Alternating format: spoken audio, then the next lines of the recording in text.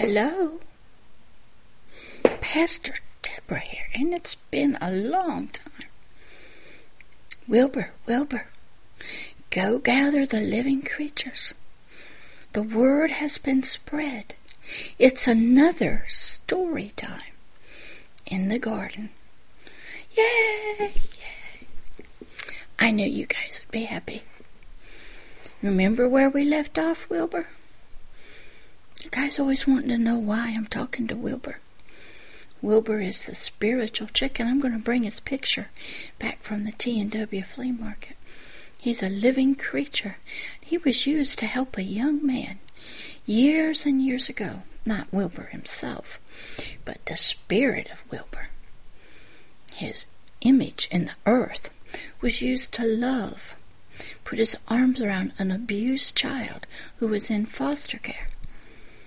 The living creatures are here to help us. Now, the ones we see, while Wilbur is gathering everybody, I'm telling all the spirits as they're coming in, what we see in the earth, the temporal earth, is only a shadow. But they speak for and they have voices. And I want to tell you a quick story about my golden pine cone. Let me go get him. Back. While everybody's getting settled, I want to tell you this wonderful, wonderful story about me taking a walk and learning to hear nature talking to me, because that's where we are in the garden. But a lot of times I'm outside of the garden. I'm out in the earthly, temporal world. But the little creatures out there in the plants, they all have voices. So, when I take my walk, this was several years ago, I'd walk and I would run into pine cones. They would be in the street. Some of them had been run over, been cut by a lawnmower. And I'd walk past them and I'd see them in the road. Now, I knew a pine cone had seeds on it.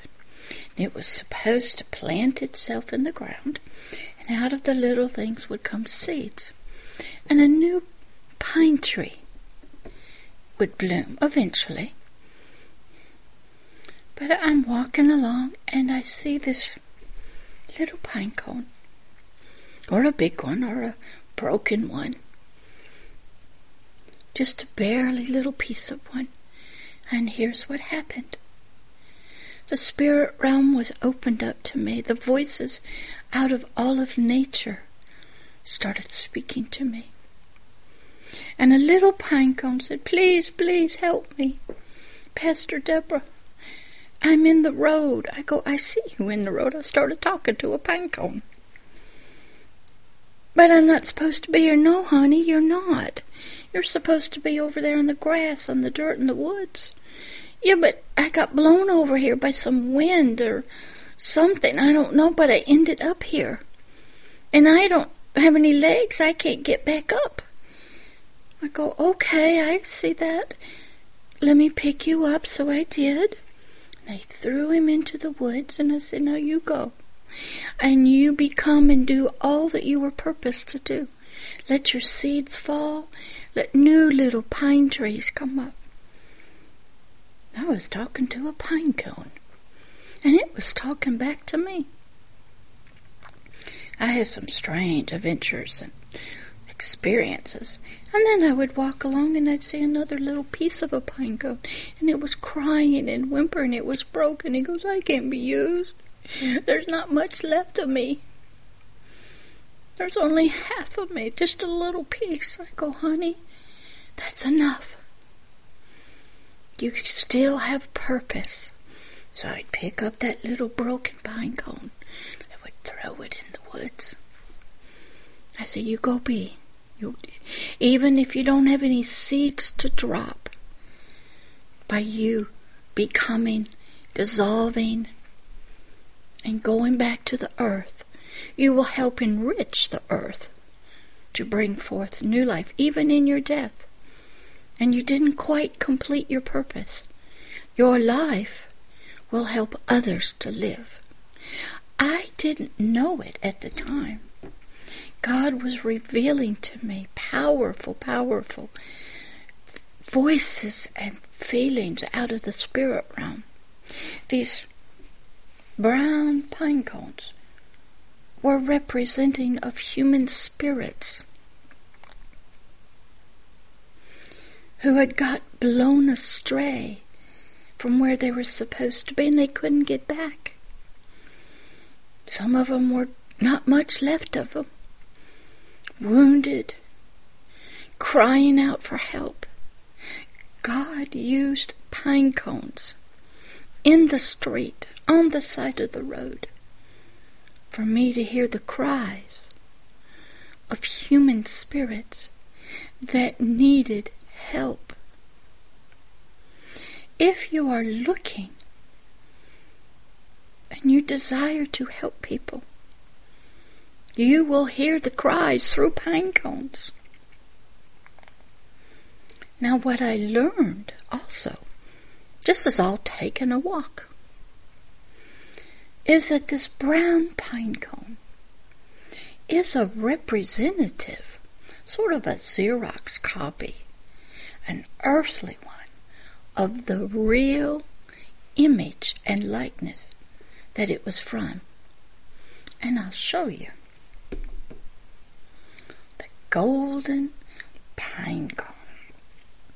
You see him? He's in the garden. He has legs and a head, and he walks and talks. He's a living creature.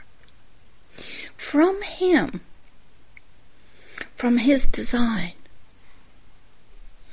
out in the temporal world came the brown pine cones. When I had made connection to the brown pine cone, God was using that to help me hear the cries of human spirits, lost, blown astray, can't get back to their purpose, lost on a road where they would die and be crushed. Some of them were already crushed. So God was using nature. If I was listening and I wanted to hear cries of people that needed help, God used a pine cone. Then, along with that learning, I learned about the golden pine cone. Can you see him? Beautiful. I had to go meet him. There he is right now in the garden. He didn't know at the deep level that God had used him to produce the earthly pine cones. And that out of golden pine cone, out of the Garden of Eden, when humanity fell and left the garden, the brown, this is, even though it looks dead, it's not. It has seeds in it. And it's waiting to fall into the ground and reproduce itself. The image of this and the likeness of it, which God was teaching me, it had a designer and it had a forefather, an ancestor, the original golden pine cone. God was once again teaching me that the human spirit had become just a brown pine cone out in the earthly world, full of flesh, run over, blown astray, chopped up. But its original image was somewhere else.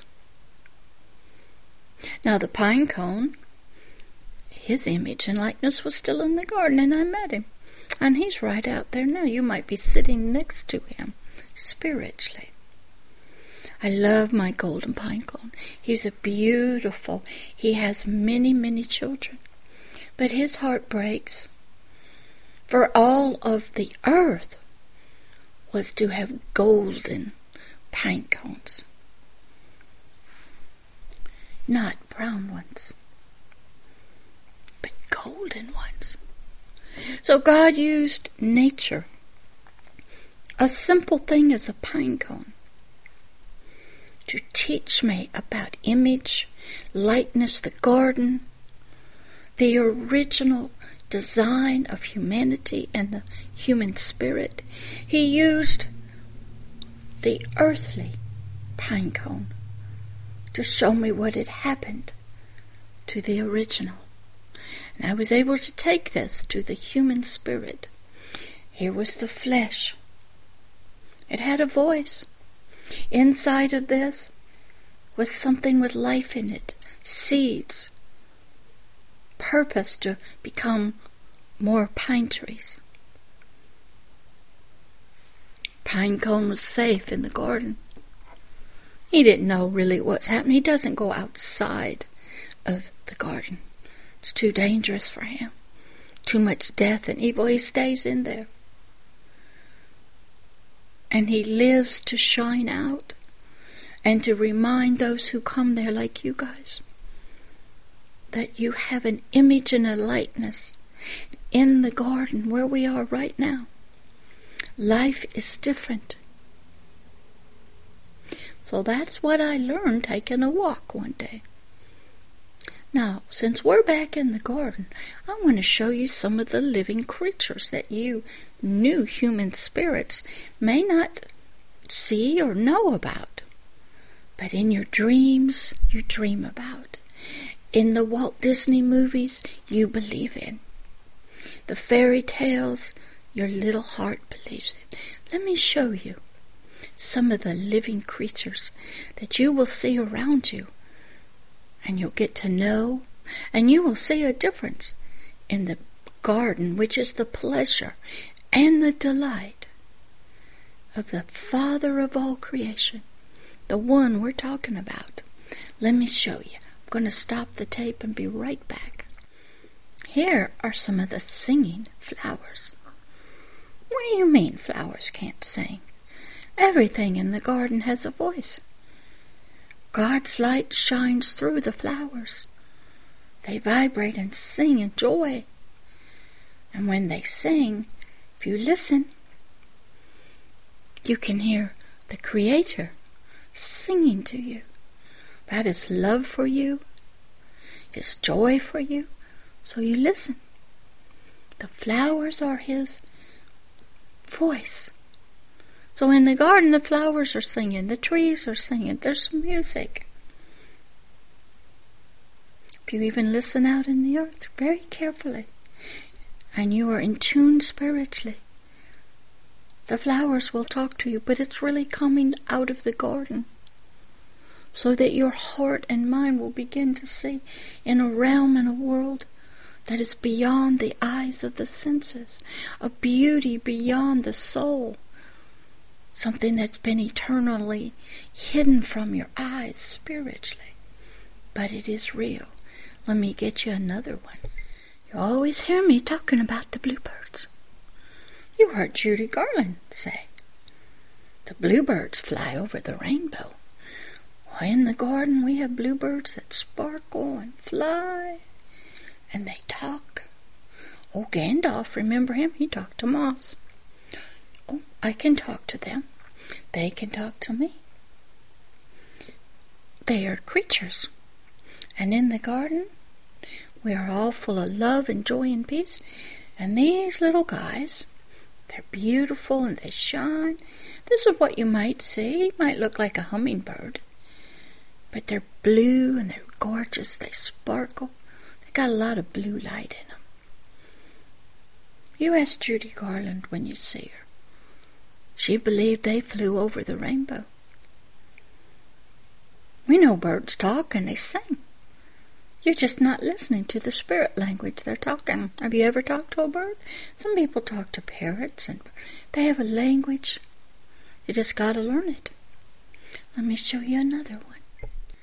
Bluebird could look like this. Could have feathers and beautiful balls, and he could be sweet. Oh, Oh, there's so much love in the garden. Let me straighten him up a little bit. Sometimes they sit on your shoulders. Have you ever heard that song, Zippity-doo-dah, Zippity-ay, by Walt Disney? The bluebirds are singing. A lot of these people believe in it. The little children, we watch movies about it and we believe. But society, and as we grow older into our soul, it's all make-believe and science fiction. And yet we have dreams about bluebirds, animals. We want our teddies to talk to us. And when you've been abused in the earth, the only thing that seems kind to us are animals, flowers, creatures that are sweet and loving. They have unconditional love from the Creator. So this is another bluebird. Let me get you another one. How many of you believe in Bambi? Thumper. Oh yeah. There are deer and beautiful fawns. And they'll sit right next to you while you learn. They speak. Even if they're wild in the earth now, they originally weren't. We were friends with them. We loved on them. We talked to them. A woman was talking to a serpent. We see that in the movies, Narnia. Dr. Dolittle, he talked to animals. They talk back to him. Now in the mental health world, they think if that happens, you are hallucinating and delusional. Or you're some kind of psychic, a dog whisperer, a cat whisperer. You have some kind of power or ability. But to them, to mental health, those people who say they do that, they are not considered mentally ill. But a regular person who says he hears voices from trees or animals, they're mentally ill. We got a problem out here. Nature is trying to talk to us. We got some people, they charge to go and whisper to a horse, or to goats, or to dogs, trying to find out what's wrong with them. Great movie to see how that sort of works was Concussion with Will Smith. He used to talk to the dead bodies in autopsy, trying to get them to help him, to learn what happened. So he talked to them as if they were living. The Indians and indigenous people, they believed animals had spirits. And they honored them, even if they had to kill them and eat them. They would pray over them. They gave them honor and respect. They honored the great Creator in the sky who gave them the animals to live by. They were very respectful. They didn't overhunt them. They didn't just use them to make money with. They used them. The animals were their helpmates to survive in the natural. Let me show you another living creature. Butterflies. All of us love to go to a butterfly house and have them land on.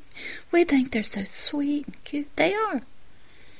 Butterflies are in the garden. They have a purpose. They fly and they land on plants. So you look for the butterflies, they'll land on you. And if you get real close, they'll talk to you. They'll say loving things because really it's the voice of the Creator talking through them to you. Okay, let me get another one. How about dragonflies? Oh, they're beautiful little creatures. They're like moths, sort of. Gandalf used them. They fly. If you wanted to take a ride on them, they'll let you. They're all here to serve you. Beautiful creatures, all different colors, singing, flying around. They all came from the same guy, the one. Boy, he was very creative. Don't forget all the big flowers and blossoms. This lady I was trying to help, She was mainly a flesh creature. When I look at a flower in the natural, I would see the beauty of God. I could hear His voice and see His soft nature in the petals. I could see His glory. I could watch it bloom. And He was telling me, as this flower goes from a seed to a bud to a full bloom, that's what I want for you. I want you to come out in all your glory and bloom and shine. But you can't do it without me. You need water. You need sun. God was using the flowers to teach me. But this lady, all she saw was a pretty red rose. That was it. She didn't hear it speaking. She didn't get to know the Creator, the designer of the roses or the flowers. So when you see a golden flower, that is right out of the heart and the mind of the one, the architect, the one who was going to step out of himself and out and breathe out all of creation. Out was going to come beauty, diamonds and glitter and gold, because that's who He was. So God used the temporal flowers. Then once I found this entrance to the garden, and I'll have to tell you that story. Now I'm going to take a break because I got to go fix lunch. And while I'm doing that, everybody go on a field trip with the animals. I'll come back and I'll read you something about how I found the entrance to the garden. I'm back. Lunch and walking around the yard looking at yard projects. Long ago, because I watch movies, God could speak to me, encourage me through movies. This one movie I watched, I think it was in black and white, was called The Secret Garden. It's about this little boy who was very sick, and his dad had hired some people, but the little boy was angry. The mother had passed away, and the father was blaming the little boy for his wife's death. Well, a cousin came from India to live with him, sort of be a playmate and a companion. But boy, this little boy was a mess. He was angry, throwing temper tantrums. Well, this young girl, she met a friend. I think his name was maybe Peter, not quite sure. And he was a neighbor, and they cut the yard and they helped. And he was telling her about this garden that was in the yard somewhere. And this blackbird, had kept sort of calling the little boy. And he had gone in there and found a beautiful place that had been destroyed and decayed. It had no life, no beauty to it. But he told this little girl about it.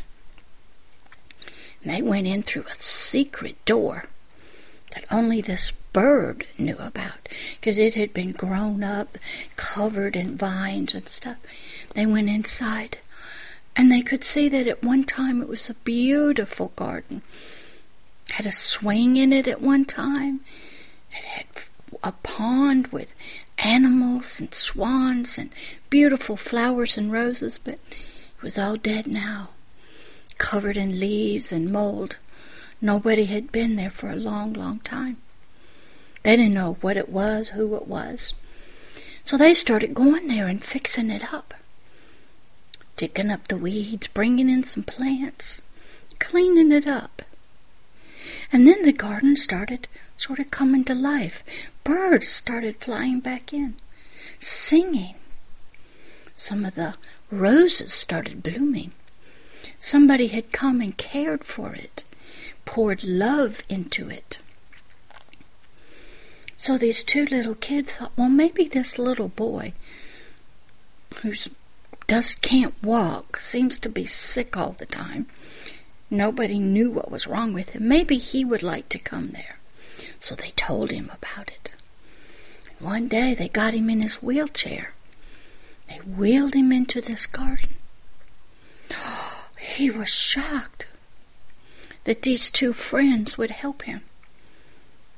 And then they started to encourage him to walk in the garden, to stand up out of his wheelchair, because these two little kids didn't believe there was really anything medically wrong with the child. It was all emotional and hurt and wounds. So he started walking. Slowly, but he started walking. Then they'd go away and they'd come back another day. And this went on for months. And then what happened was, the garden, because it was being attended to, love was blossoming there. It was becoming beautiful. So the father decided he was going to sell this big plantation or estate. And he heard about this, that these children had found this garden. And that's where they were. And he went there and he was mad. They didn't know the story behind the garden. So in the movie, the father tells them this was the place of him and his wife. They would come there and they would eat there and they were happy there. She would swing on a swing. And something happened to her in the garden. I think the swing broke. She hit her head or something and she died. And this man closed the garden up, never wanted to go back there again. And it died. Just like his heart had died. And he was killing his own son because of guilt and shame. Well, this little girl and boy, they knew what had happened. They knew that love could heal him. So they encouraged his son to get up out of the wheelchair and show his father that he could walk. And he did, in the garden. And his father and the little boy hugged each other and they loved. And what they discovered, that a place that had been once a place of love, a garden, had become destroyed because of death, overgrown and abandoned and forgotten about. Until two little children saw the potential in it, and they found the entrance. And they took somebody who was sick in it, in a wheelchair, and encouraged him. And the little boy saw beauty again in life, and animals were loving on him, and the deer were there, and the rabbits. The flowers were blooming. Love was coming back to the garden. And a father's heart and a little boy were restored in the garden. It's an excellent movie. So from there, I was taken to the Word of God. I could see the potential in a garden and animals and healing and life that could occur. There hadn't been much teaching in the church and religion about the Garden of Eden. We were all supposed to get saved, join a church, and just go to heaven, I guess. And that was it. The rest of our life we were to live somehow. Go to church, do rituals, pray 6 times a day, give money, and then go when we have problems to the mental health community. Because God was not there to do that. There was no belief in that. There was no garden, no living creatures that could be reached. But because I had this movie, this belief that there was one, God could reveal it to me. Now through all this time, I'm growing in love, patience, and kindness. Agape love is blooming and blossoming in my life. And it's beginning to overflow to Satanists and witches and those in the occult. And those that do evil, wicked things, even leaders, politicians. Love was abounding. Patience, kindness. This kingdom of love, joy, and peace was overflowing. The river was abounding. Rays of life was coming. I didn't know that, except I love these multi-generational Satanists. So here's how I found you guys here in the garden. How the entrance was open to me. So I could see what was behind the closed gate. And I could even see the cherubim and the flaming swords. And I would be welcome in. Because until you find the entrance and it is shown to you, and you have a belief that it's there.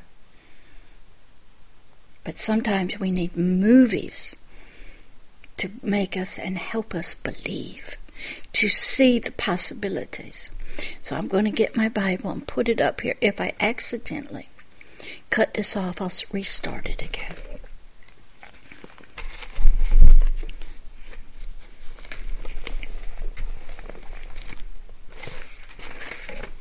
We're going to go to the New Testament part of the Bible,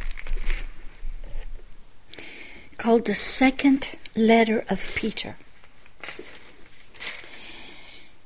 And I'm going to begin in verse 1. And I'm going to read some things. Simon Peter, a servant and an apostle, that means a sent one, of Jesus Christ, to them that have obtained, that means gotten, like precious faith, with us, through the righteousness of God and our Savior Jesus Christ. Grace and peace be multiplied unto you through the knowledge of God and Jesus Christ. Peace cannot even be multiplied, overflowing in your life, till you have knowledge of God and of Jesus our Lord. If you only know Jesus, you cannot be multiplied. You must know God. And according to His, God's, divine power has given unto us all things that pertain unto life. Now some people think that's the earthly, physical life, like water and food and money and shelter. Spiritual life. Remember, these are words of spirit and life. And unto godliness. Now what does that mean? I am supposed to be like a God, made in a God's image and likeness. We heard that from ancient pharaohs, God on earth, that Pharaoh was a god. And that is correct. When you realize you were made in the image and after the likeness of a God, and that Jesus even said, the words that I give to you, their spirit and life, I give them to gods, with a little g. Okay? That's a whole bunch in itself that you have to understand. Through the knowledge, you can't get this stuff without knowing Him, the Father, this God that has called us to glory and to virtue, which means purity. Verse 4, whereby are given unto us exceedingly great and precious promises, that these promises, that you might be a partaker of this divine nature. These promises are telling me, I want you to be a part of the divine Godhead, His image and likeness of His nature. Well, if you haven't studied God and His nature, you don't know what you're supposed to be. If you think you're just supposed to be a child, then that's all you'll be. If you think you're just an old sinner saved by grace, then that's all you'll be. If you think you're still a sexual survivor, a victim, that's all you will be. If you think you're an American, if you think you're a French, British, that's all you will be. You'll be nothing else. Because we're told in Proverbs 23:7, as you think in your heart, so you are. We must change our spiritual thoughts. That then will change our soul. And we will think differently. Once we get this knowledge of this divine nature that we are to partake of, to become, we will have escaped the corruption of through thoughts, ideas, through death of the world. through its ignorance and darkness of this knowledge, which comes through lust. So you have to understand lust. You have to understand what it is, how it works, what is corruption. So how do you know if what you're coming from, if you don't think it's bad, then you have to go from that to a godly nature, thinking like a God, acting like a God, believing you are a God, that you are made in the image and likeness. I was getting there slowly. And besides all of this, all this knowledge of being a God, that I've escaped some things now through my thoughts. I've escaped the world of darkness and ignorance, being bound by Satan and lust in my thoughts, in my soul. And I've given all diligence. I got to still do some more things. I've got to add some things to my beliefs, to my faith. And here's where I started. Add to my belief that I'm a God. I'm to partake in that image and nature, that likeness. I am to add some knowledge.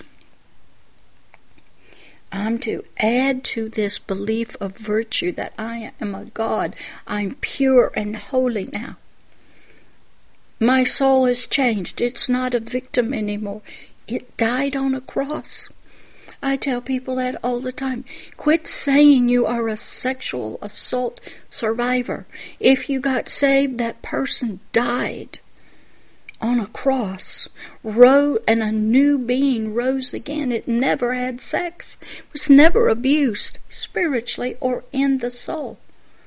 Now, that's a hard leap for most people to get to. Because in religion, they're going to keep you right where you are. You go to a lot of your most excellent ways, celebrate recoveries, AA. You are still an alcoholic, you're just saved. But you're fighting every day, one day at a time, not to go back. Because you're really not healed. So it says here in verse 5, besides having knowledge of this godly nature, giving all diligence to that, and credence and study, I'm to add to my faith, my belief, virtue.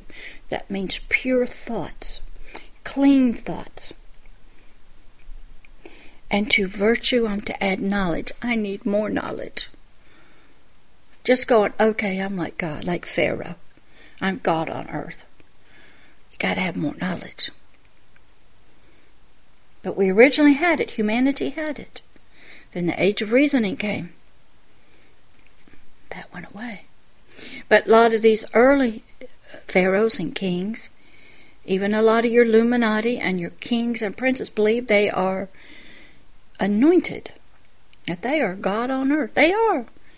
But if you're still in your baby childhood thoughts in Christianity, you're still a child. You have not yet ascended to the throne. And you'll make a lot of mistakes. If you're not in Christianity, you're not there yet. You might be a king, but you have another kingdom.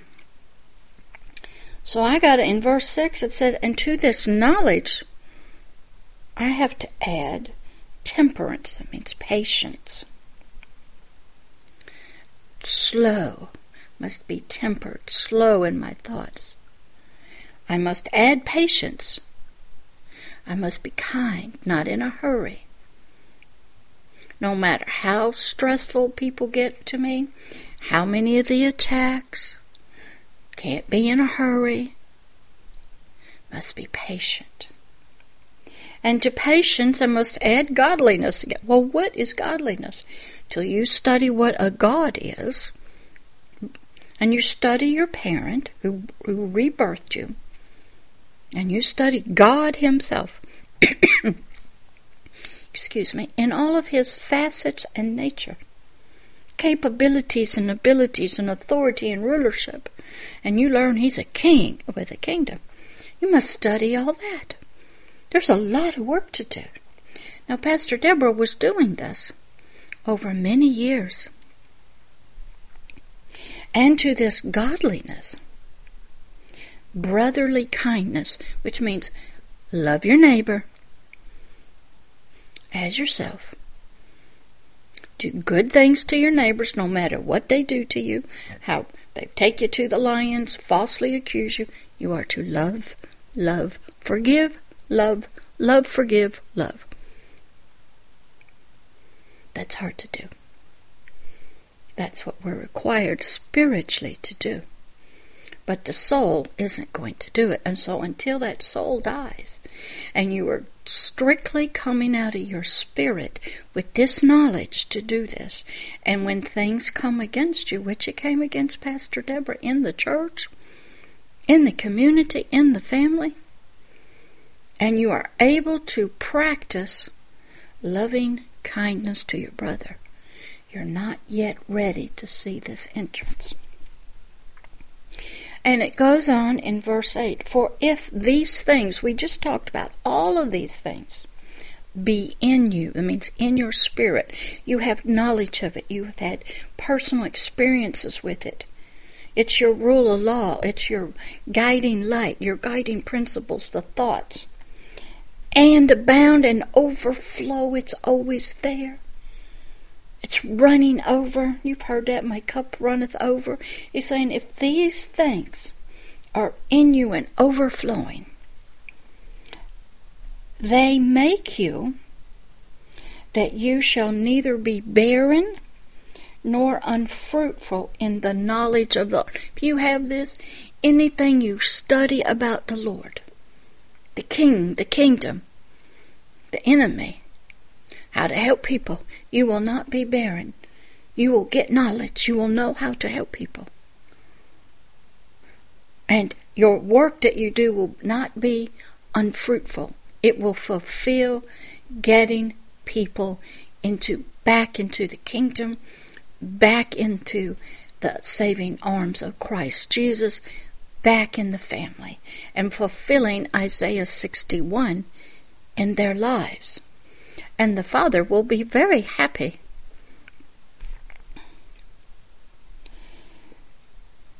But he that lacks these things, doesn't have them in abundance, overflowing. Maybe you didn't study godliness. Maybe you didn't study patience, virtue. Don't have any knowledge of God the Father, just all God the Jesus. Nothing. Okay, he says here, if you're lacking in these things, you're blind. You're spiritually blind and cannot see afar off. You can't look down the road. You can't see the entrance to this garden. You can't know things. You can't see the future. Can't have hope that things will be better. Can't see into eternity. You're just living your daily life on earth. And you have forgotten that you were purged and cleansed of all of the old stuff that we did. Your old sins, you were purged, cleansed. They died on a cross. The old you died. A new you rose up in a tomb when Christ Jesus did. Those things that of the darkness that you did, they're gone into the sea of they died. And he says, okay, because of this, if you don't have that knowledge, give your calling, give diligence to make your calling and being elected a surety. The prophecy said all humanity is elected. This young man, Christ Jesus, said from the cross, Father, forgive them all. They don't know what they're doing. He says, if you do all these things, not just one of them, but all of them, then you shall never fail. Okay? And you shall never fall, stumble. Verse 11, that's where we're going. For so an entrance shall be ministered, shown, opened unto you abundantly, into the everlasting kingdom of our Lord and Savior Jesus Christ. The door was shown into the garden when all of this happened in my life and was overflowing. The angels were given orders. Show Pastor Deborah. She watched the movie, The Secret Garden. She was ready to go into the garden itself on earth, past the cherubim and the flaming sword. She had become a new creature in Christ. Everything that was required was over and abundant in her life. The way was shown spiritually into this garden. I saw the entrance and I came in.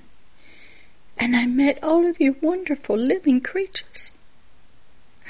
Adam had come home. Yes, Adam was home. Back in the Garden of Eden. We had been away for so long. And the hearts that were in there, you living creatures, and the Father himself had been mourning and crying for the loss of us, of all of us, for we were all Adam to him, his firstborn from the very first offspring from Christ. We had become dirty and polluted, and we had even brought death to the garden. And God had to do a wonder. Let me read to you out of his own words to us how we got started, what happened to us, and why he made a way for us to come back. And Pastor Deborah traveled those roads, and she paid a price so that all of you that are here now with us and the living creatures could rejoice, and the Father's heart would be glad again. Let me get my Bible. If I accidentally cut off the tape, I'll store it again. I sometimes have a tendency to do that. Okay. Get things straight here. We're going to start in how it all began. Genesis, the beginning. We're in the Hebrew Bible. We're going to start with Genesis 2, 1 through 6 to begin with. Thus the heavens and the earth were finished, and all the host of them. And on the seventh day God ended his work, which he had made, and he rested on the seventh day from all his work which he had made. Now some people like to believe he had made it in his mind, in his heart. It was complete. So he goes, phew, I'm done with all that designing, that creating, but I got to birth it. It's been sitting inside of me, growing and developing. Some people think that's what it means. Or that in what we know as 7 days of time, boom, boom, boom, it's done. I don't know. But I don't think it took just 7 days. We learned that from the scientist. Verse 3. And God blessed the seventh day, and he sanctified it, set it apart, because in it he had rested from all his work which God created and made. That's a lesson later on. You'll learn that when we rest from doing our own work that we create, that we make, and we fall upon Him, and we give it up, and we quit trying to make and create out of our soul stuff, then we will have a rest, just like He did. These are the generations of the heavens and the earth when they were created. In the day that the Lord God made the earth and the heavens. Verse 5. And every plant of the field before it was in the earth, and every herb of the field before it grew. For the Lord had not caused it to rain upon the earth. There was not a man to till the ground. We could stop right there and go into science, talk about how the seeds were in the earth itself, but they can't bloom. There's no rain. We could take that into the spirit, that things were inside of the spirit, but without water, living water, they cannot bloom. You could sit right there for a long time and teach many different ways of looking at it, from science and the natural earth, from the spiritual, from the soul. But let's keep going. Those are for other teachings. Verse 6. But there went up a mist from the earth, and watered the whole face of the ground. If you look back in science, the formation of the earth was volcanic and fiery. They can't even explain how all the water got here. How the clouds got here. They think somehow between the fires and the volcanoes and some kind of water coming from somewhere, an atmosphere got formed. God doesn't tell us everything. Verse 7. And God formed man of this dust of the ground, and breathed into his nostrils the breath of life. A lot of people discuss, what does that mean? Does that mean when the heart starts beating, an electrical signal comes in? Is that the spirit coming in? We could discuss all that too. Because sometimes those in Planned Parenthood and other people who don't believe that a baby inside a womb is a child, is a life, it's just some kind of globby thing that they can easily discard. They've done tests to see when the heart starts beating. Is that when the breath of life comes in? Is the breath of life the electrical beating of the heart, or is that the spirit of the Lord God Himself coming into man? Is that the spirit of the man? Lots to look at, and we're not even out of Genesis, because until you study Genesis thoroughly, word by word, line by line, from His viewpoint, His eyes, His knowledge, you can't understand it. Now we go to verse 7. Now we've got this man, he became a living soul. Did that mean his soul came alive? Was he aware, conscious of things? Is that what happens in the womb? That the baby becomes conscious of something? Verse 8. And the Lord God planted a garden eastward in Eden, and there He put the man in whom He had formed. So we have the earth, the heavens. We got some kind of man that's a living soul, some kind of garden that's planted, and this man is put into it. verse 9. And out of the ground made the Lord grow every tree that is pleasant to the sight. Is that in the garden? Is that just all over the planet? And good for food in the garden. Because this appearance of the sight, good for food. It's going to be important later, information.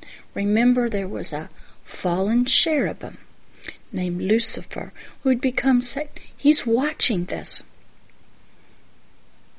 He is watching this earth develop.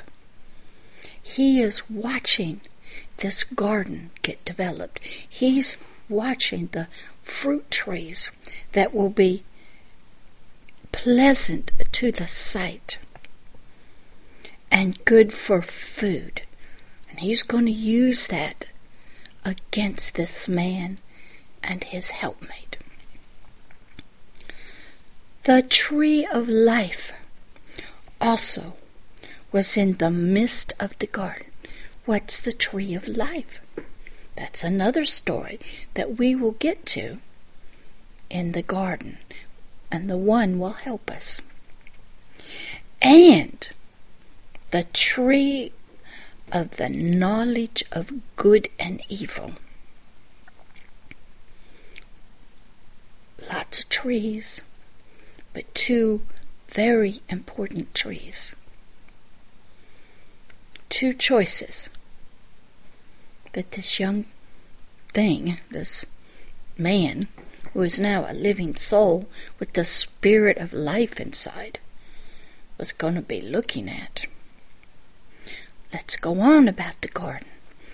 And a river went out from Eden.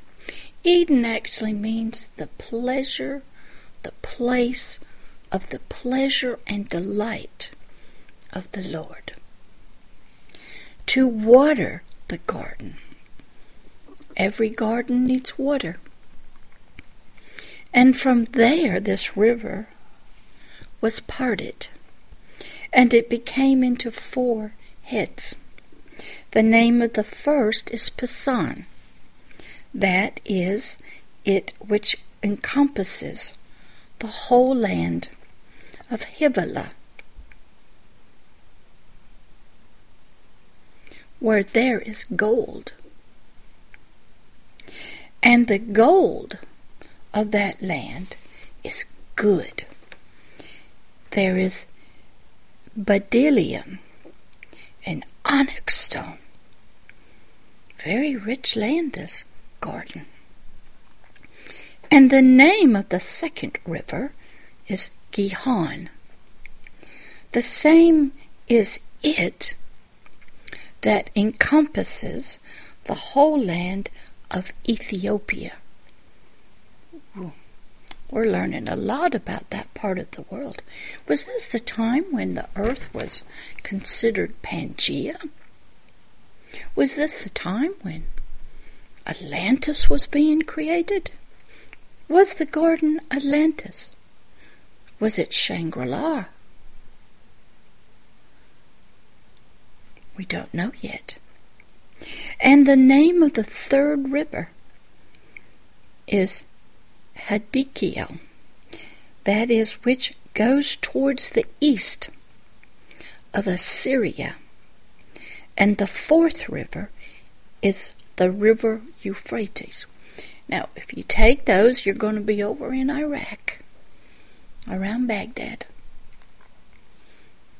biologically and on the earth. Was this garden on the planet Earth? Yes.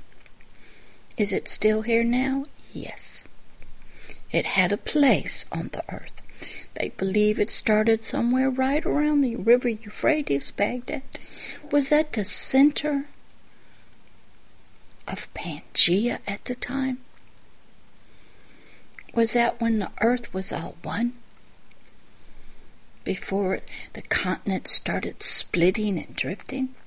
Could be. 15. And the Lord God took the man. and put him into the Garden of Eden to dress it and to keep it. What that means is to manage it, rule over it, keep control in it, watch over it, be a shepherd, be a lord. What this young man did not know was this was all a part of his training to become a king. God will offer you just a little spot at first to manage and rule over. He'll put you in it, he'll give it to you, whether it's just your own biological body. He'll give you your thoughts to learn to manage. Inside of here, when it began, man had a garden in his spirit.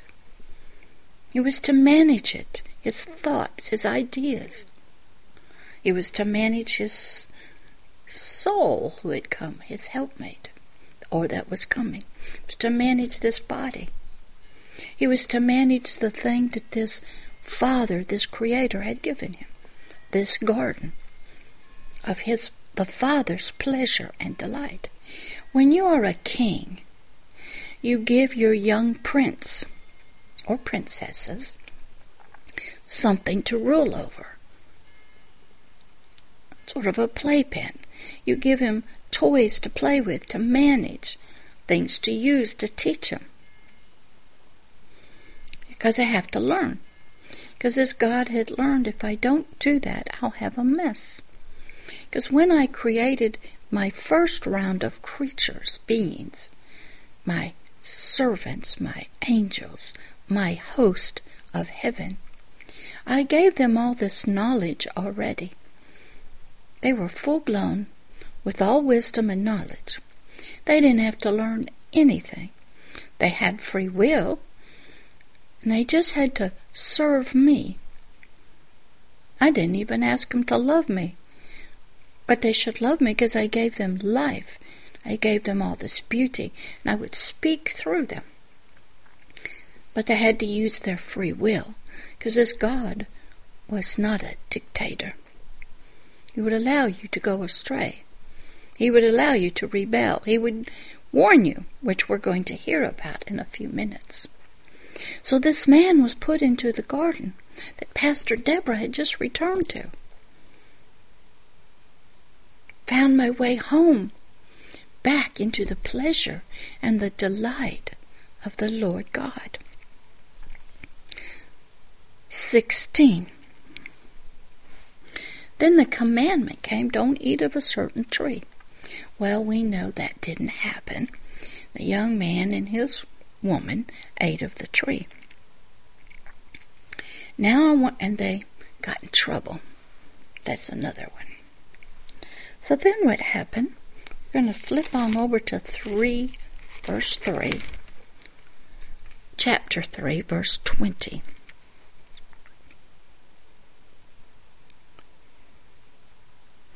And Adam called his wife names Eve after the fall, because she was the mother of all living.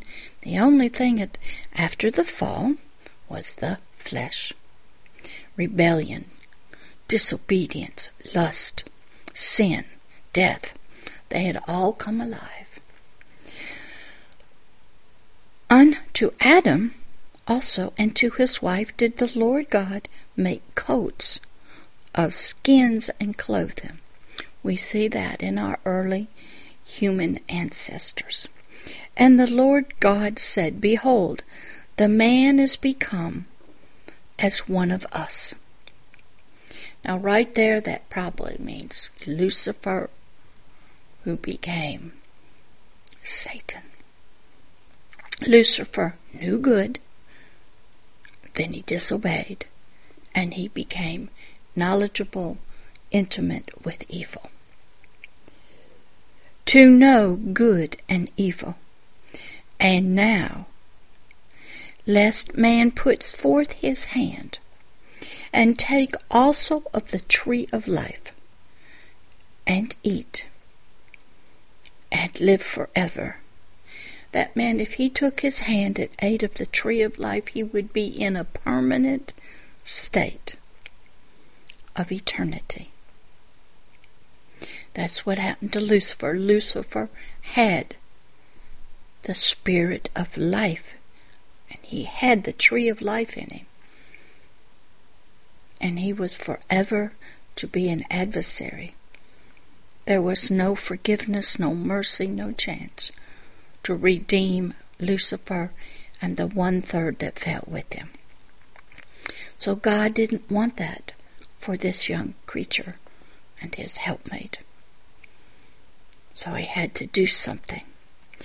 Verse 23. Therefore the Lord God sent him forth, kicked him out from the Garden of Eden to work the ground from where he was taken. Man was taken from the ground in the garden, a blessed place. The ground was holy and righteous. But God had to kick them out to protect them from the tree of life. God had to protect this disobedient creation so it would not have to be punished in hell for eternity and then into the second death, the lake of fire. So we were kicked out of this garden where I'm back in with you for the garden's protection and for man's protection, even though we didn't know it at the time. Okay. Chapter 4. And Adam had sex with his wife, Eve, which meant the mother of all living. Before the fall, she was just called woman, helpmate. Now she has a name. She became his wife. She was already his wife. And she conceived and bore Cain.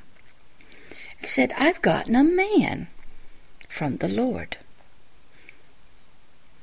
Even Planned Parenthood doesn't believe that children come from the Lord.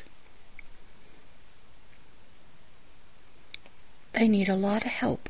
So we all here in the garden need to be praying for all those people who believe it is okay to murder and kill and abort a little baby in the womb.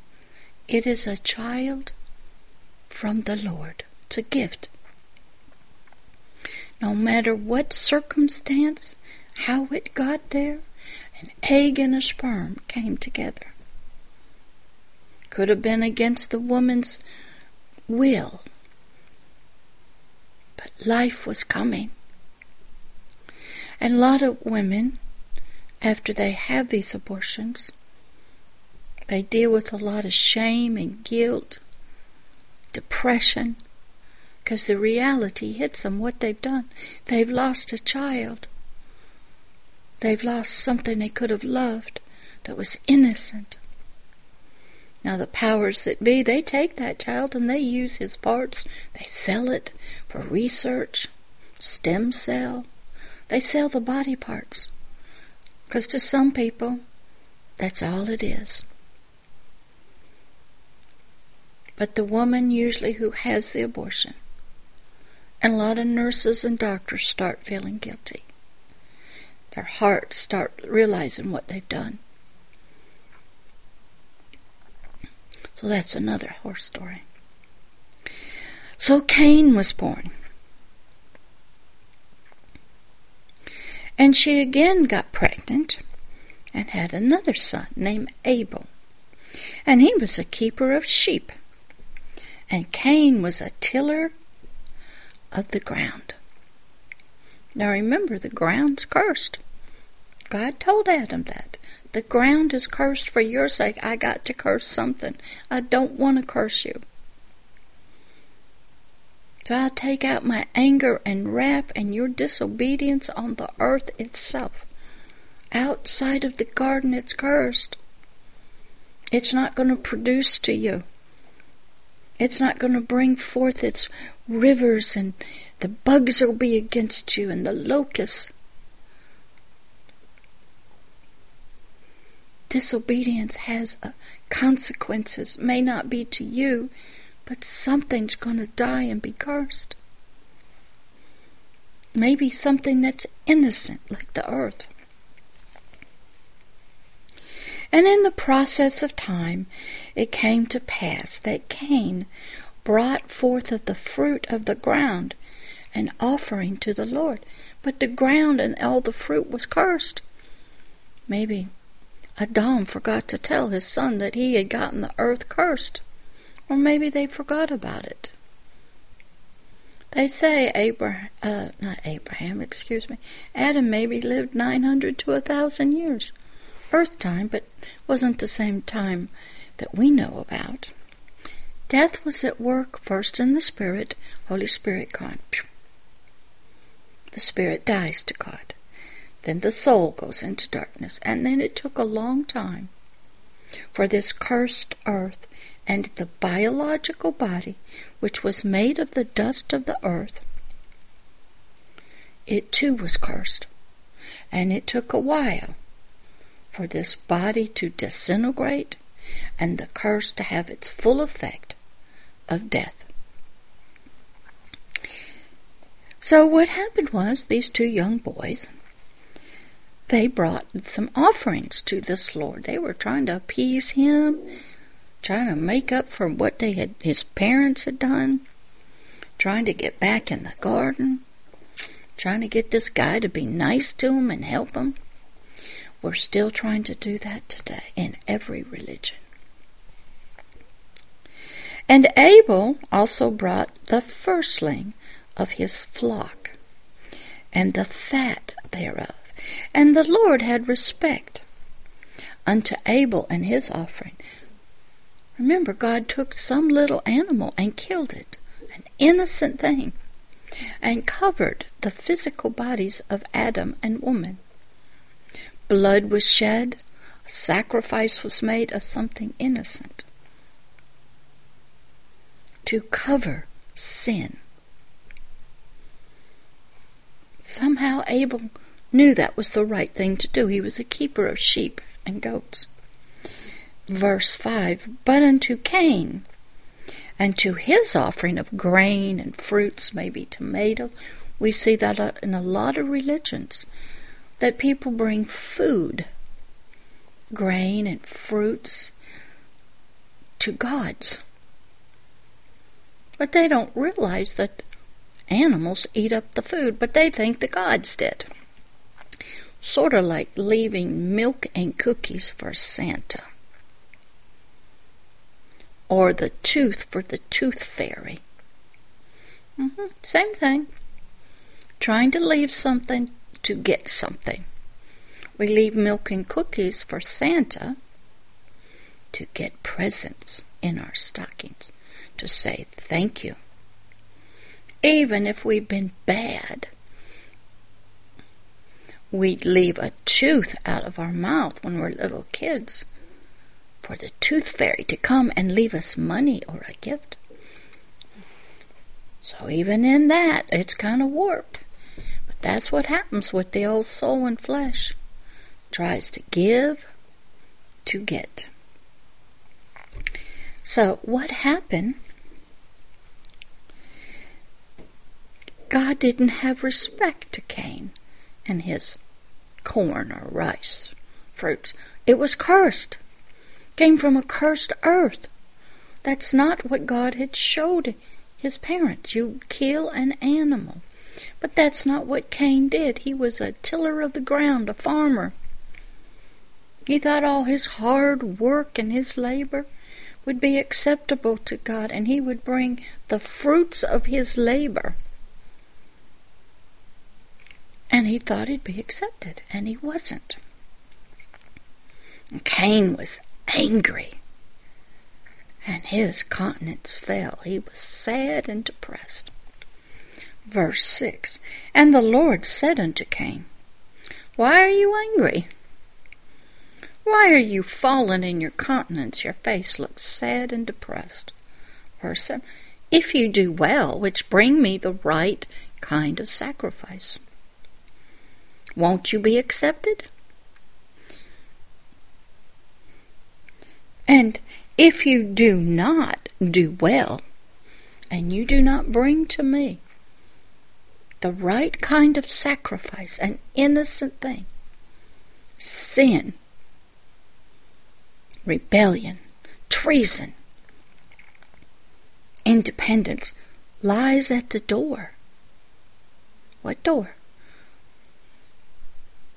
The door to Cain's life. The door into his spirit.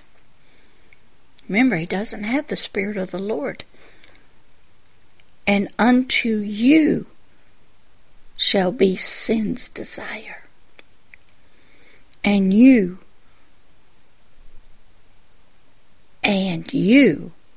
shall rule over him. He's saying, do well. Sin's there. It's waiting at the door. It wants its desires to rule over you. But if you do well, you do how I tell you to do it, so I will accept you. You will end up ruling over sin. Powerful stuff to teach. This was early on. These were the first 2 boys of all of humanity. Only 4 people on the earth at this time. Maybe they had other brothers and sisters, but this is what we're reading. Verse 8. And Cain talked with Abel. Remember, they're brothers. And it came to pass, when they were in the field, that Cain rose up against his brother Abel and killed him. Abel knew nothing what God had said to Cain about sin at the door and doing well. Usually you bring your sacrifice privately to the Lord. Now we do it in prayer. But he hears your thoughts. He looks to see what you're bringing. Are you bringing him a blood of an innocent animal? Or are you just bringing your stuff, your works of your hand? Verse 9. And the Lord God said unto Cain, Where's your brother Abel? And Cain goes, I don't know. Am I my brother's keeper? He had just killed him. He knew where his body was. Now he starts lying to God, getting angry for God asking him. Sin had come in, and sin had desired because he didn't do well. He could have gone back and said, okay, I have my instructions. He wants an animal. I should go and ask my brother for an animal, kill it, offer it up, and sin wouldn't have gotten me. But he didn't do that. He just got mad. How many of us, God tells us what to do, either out of his book, through a pastor, through teaching, and we refuse to do it. And sin gets a hold of us, and we do bad, horrible things. Then we'll lie to God. What is it? Not my problem. I don't know what you're talking about. Verse 10. And he said, What have you done? The voice of your brother's blood cries unto me from the ground. That's another whole teaching about voice and blood. But let's go on. We'll come back to that at another tape. And now are you cursed from the earth. Remember, the earth got cursed for the sake of Adam. An innocent thing that did nothing suffered the consequences of Adam's disobedience. Now that very same earth has now cursed Cain itself. Now remember, Cain's body is made up of the dust of the earth.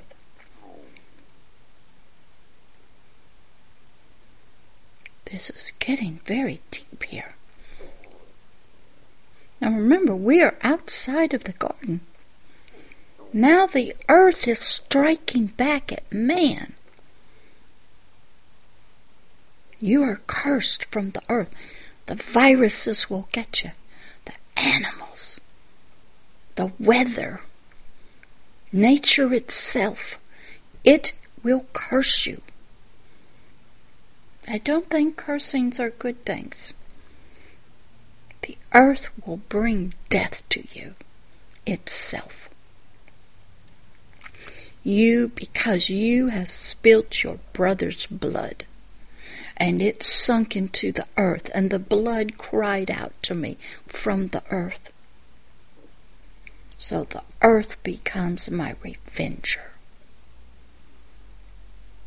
against you, Cain. The earth is given power now over you. Nature itself is my weapon, is my arm against you, Cain. I created the earth. I own it. All of it answers to me. I even cursed it to save you. But because you have killed your brother, lied to me about it, sin got a hold of you. And now that which was to be a blessing to you, provide for you, help you, even in its cursed state, it is now going to turn on you. It will be your enemy.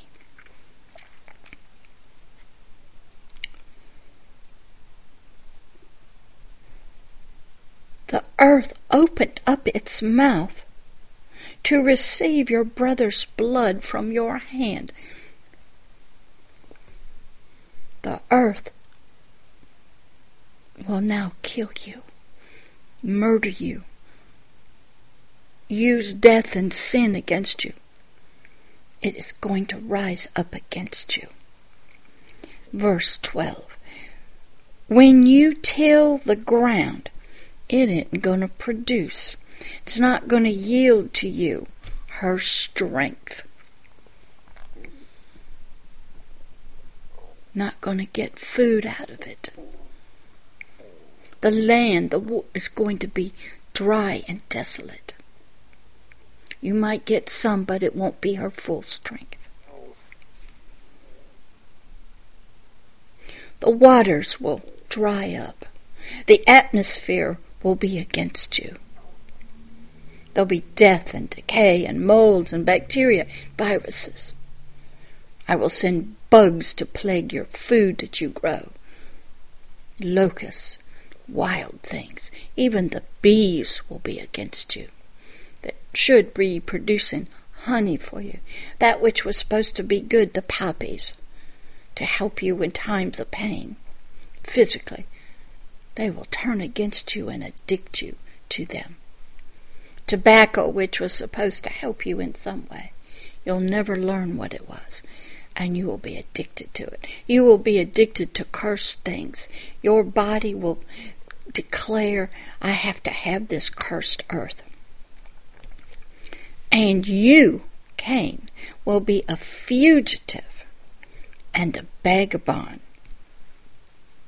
Shall you be in the earth? You will not be friendly to the earth. You'll be running all over the place, chasing the animals, following the herds. You'll burn the earth to plant foods that won't produce for you. You'll be swallowed up in the sea. The sea creatures will eat you, snatch you. You'll be a vagabond. You will not be friendly. You will not be the keeper of the land anymore. You will not be watching over it. Well, you'll have no authority over it. I and my weather and my nature and my laws, we will. You have lost that leadership, that management, to guard it and keep it, to protect it. You polluted it with your brother's blood. Do you think every time a little baby is killed, wars happen? The earth swallows it up. And it fights against us. 13. And Cain said unto the Lord, my punishment is greater than I can bear. Yes, it is. 14. Behold, you have driven me out this day from the face of the earth, and from the face, and from your face shall I be hid. He's already out of the garden. Now he's going to be hid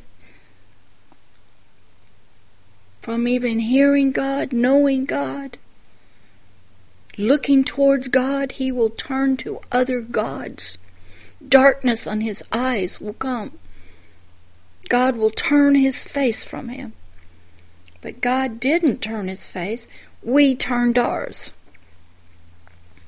And I shall be a fugitive and a vagabond, a wanderer, never happy, always looking for home and peace. Can't find it anywhere on earth. And it shall come to pass, he says, that everyone that finds me, they'll want to kill me for what I've done. I have cursed the earth. The earth has cursed all humanity.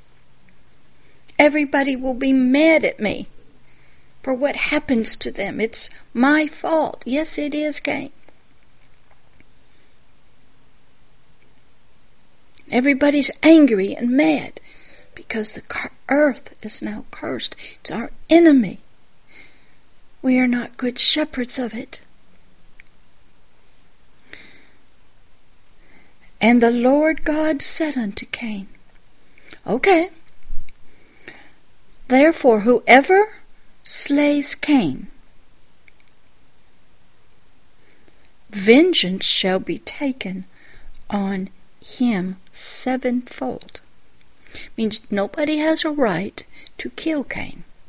No human does.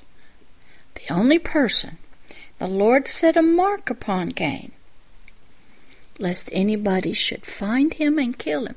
God said, you only disobeyed against me and the earth. The earth has a right to kill you.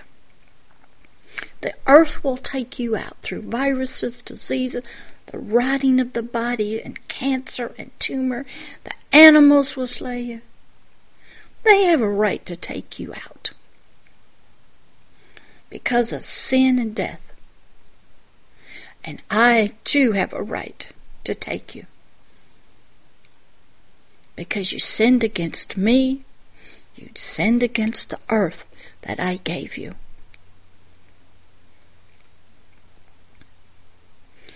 Verse 16, and Cain went out from the presence of the Lord and dwelt in the land of Nod on the east of Eden.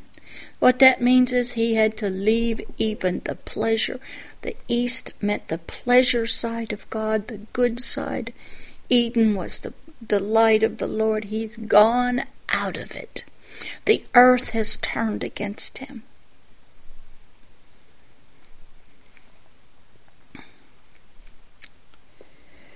Okay.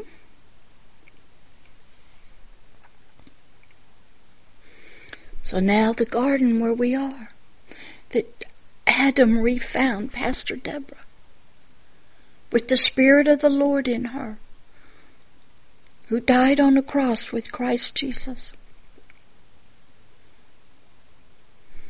who was resurrected a new creature, who learned and grew in knowledge, was eating from the tree of life, found her way back to you guys in the garden, found my way home, back into the pleasure and the delight of the Lord, back to where we started, learning how to manage you guys, shepherd you, watch over you, be in loving relationships, excuse me, with you, protecting you from this outside the garden, getting to know the flaming sword and the cherubim. I became the shepherd. I'd go find the Cains of the world who are out of his presence and out of the garden, and invite them to come home. Invite all the Adams to come back and the Cains. That a way had been made for them. An innocent animal had been slain before the foundation of the world. In God's heart, he said, I know what's going to happen. Son, Christ, my right arm. I'm going to have to cut you off. I'm going to cut my right arm off. Just for a little while. Will you pay the price? Will you go down there in their form of Cain and tell them about the king and the kingdom and their return, that they can come back home to the kingdom, to the garden? But I need that animal that was innocent to go and sacrifice itself, to cover their sins, to pay a price again. And this Christ, this Son, said, yes, sir, Father, I love you so much. And I know you love Eden, and you love the living creatures, and you love humanity. You love all the Cains. You love all the bad guys. They don't know any better. They'll be so stuck in sin and death and flesh. They will be in Satan's kingdom, ignorant of you. They'll be serving, worshiping other gods and animals. They'll be killing their brothers, their family. But to restore, redeem them all back to you, Father, I will go. When you say it's time, in the fulfillment of the time, I will go. And I will go to the cross. And I will pay the price that must be paid so they can come home. I'll make a way for them spiritually. I'll show them how to make peace with the earth again. How to manage it and control it through the kingdom. Through your kingdom of God on earth, I will teach them. And all that learn about me and my kingdom, I will teach them. Yes, sir, I will go. You will have what you desired, a kingdom inside of a human, and a Garden of Eden all over the planet. And the planet and humanity living as we live in heaven, in a beautiful land that is filled with love and joy and peace. Everything is living. There is order. And everything is free will chosen to be here. I will go. Pastor Deborah found the way home. Adam came back. Cain came home. The earth was happy. It's trying to help me. It's not trying to curse me anymore. Oh, I still have to battle Satan down here. Because he's still he believes the earth is in his hands. But not anymore. So that is how we got kicked out of this lovely place where all of you creatures are. And we missed you so much. We created and thought there must have been something called Atlantis, where we were the master race and was beautiful. They were thinking of the garden. That's why we love fairy tales and Narnia, Walt Disney movies and Walt Disney World. It reminds us of the garden, where everything was happy, loving. The animals talked. That's why we have a relationship with animals and people love the earth. Yet some people don't love the animals. They treat them so horribly. They have not yet found this King and this God. They're still stuck in the lust of the flesh. They're godless. They have no love for nature or people. The kingdom of darkness is still here in powerful position, and only it can be taken down by a king. Only kings with the power of their government and their authority and their righteous laws can take the kingdom of darkness and Satan down. If you would like to return home, come back into the presence of God, back into His Garden of Eden, and meet all these living creatures, and feel free to come anytime you want. Here is a prayer for you. And welcome. And come home. The light's on. The sword is there. Now you won't know the way, but the bluebirds will. So come home. We're waiting. All of creation is waiting to meet you. The earth wants to love you. The creatures want to love you and get to know you. So say the prayer and come home. Let's begin. So enjoy. Father, enjoy your inheritance. They are yours. You paid a price for them. You opened the door wide. Enjoy them. Help them to believe in your garden and you. And let their hearts be changed in the name of Jesus. You guys have fun. I got to go do some work. I'll see you next time, hopefully on the story time in the garden. We'll talk about the crown. I was going to do that today, but I didn't. Enjoy. Love.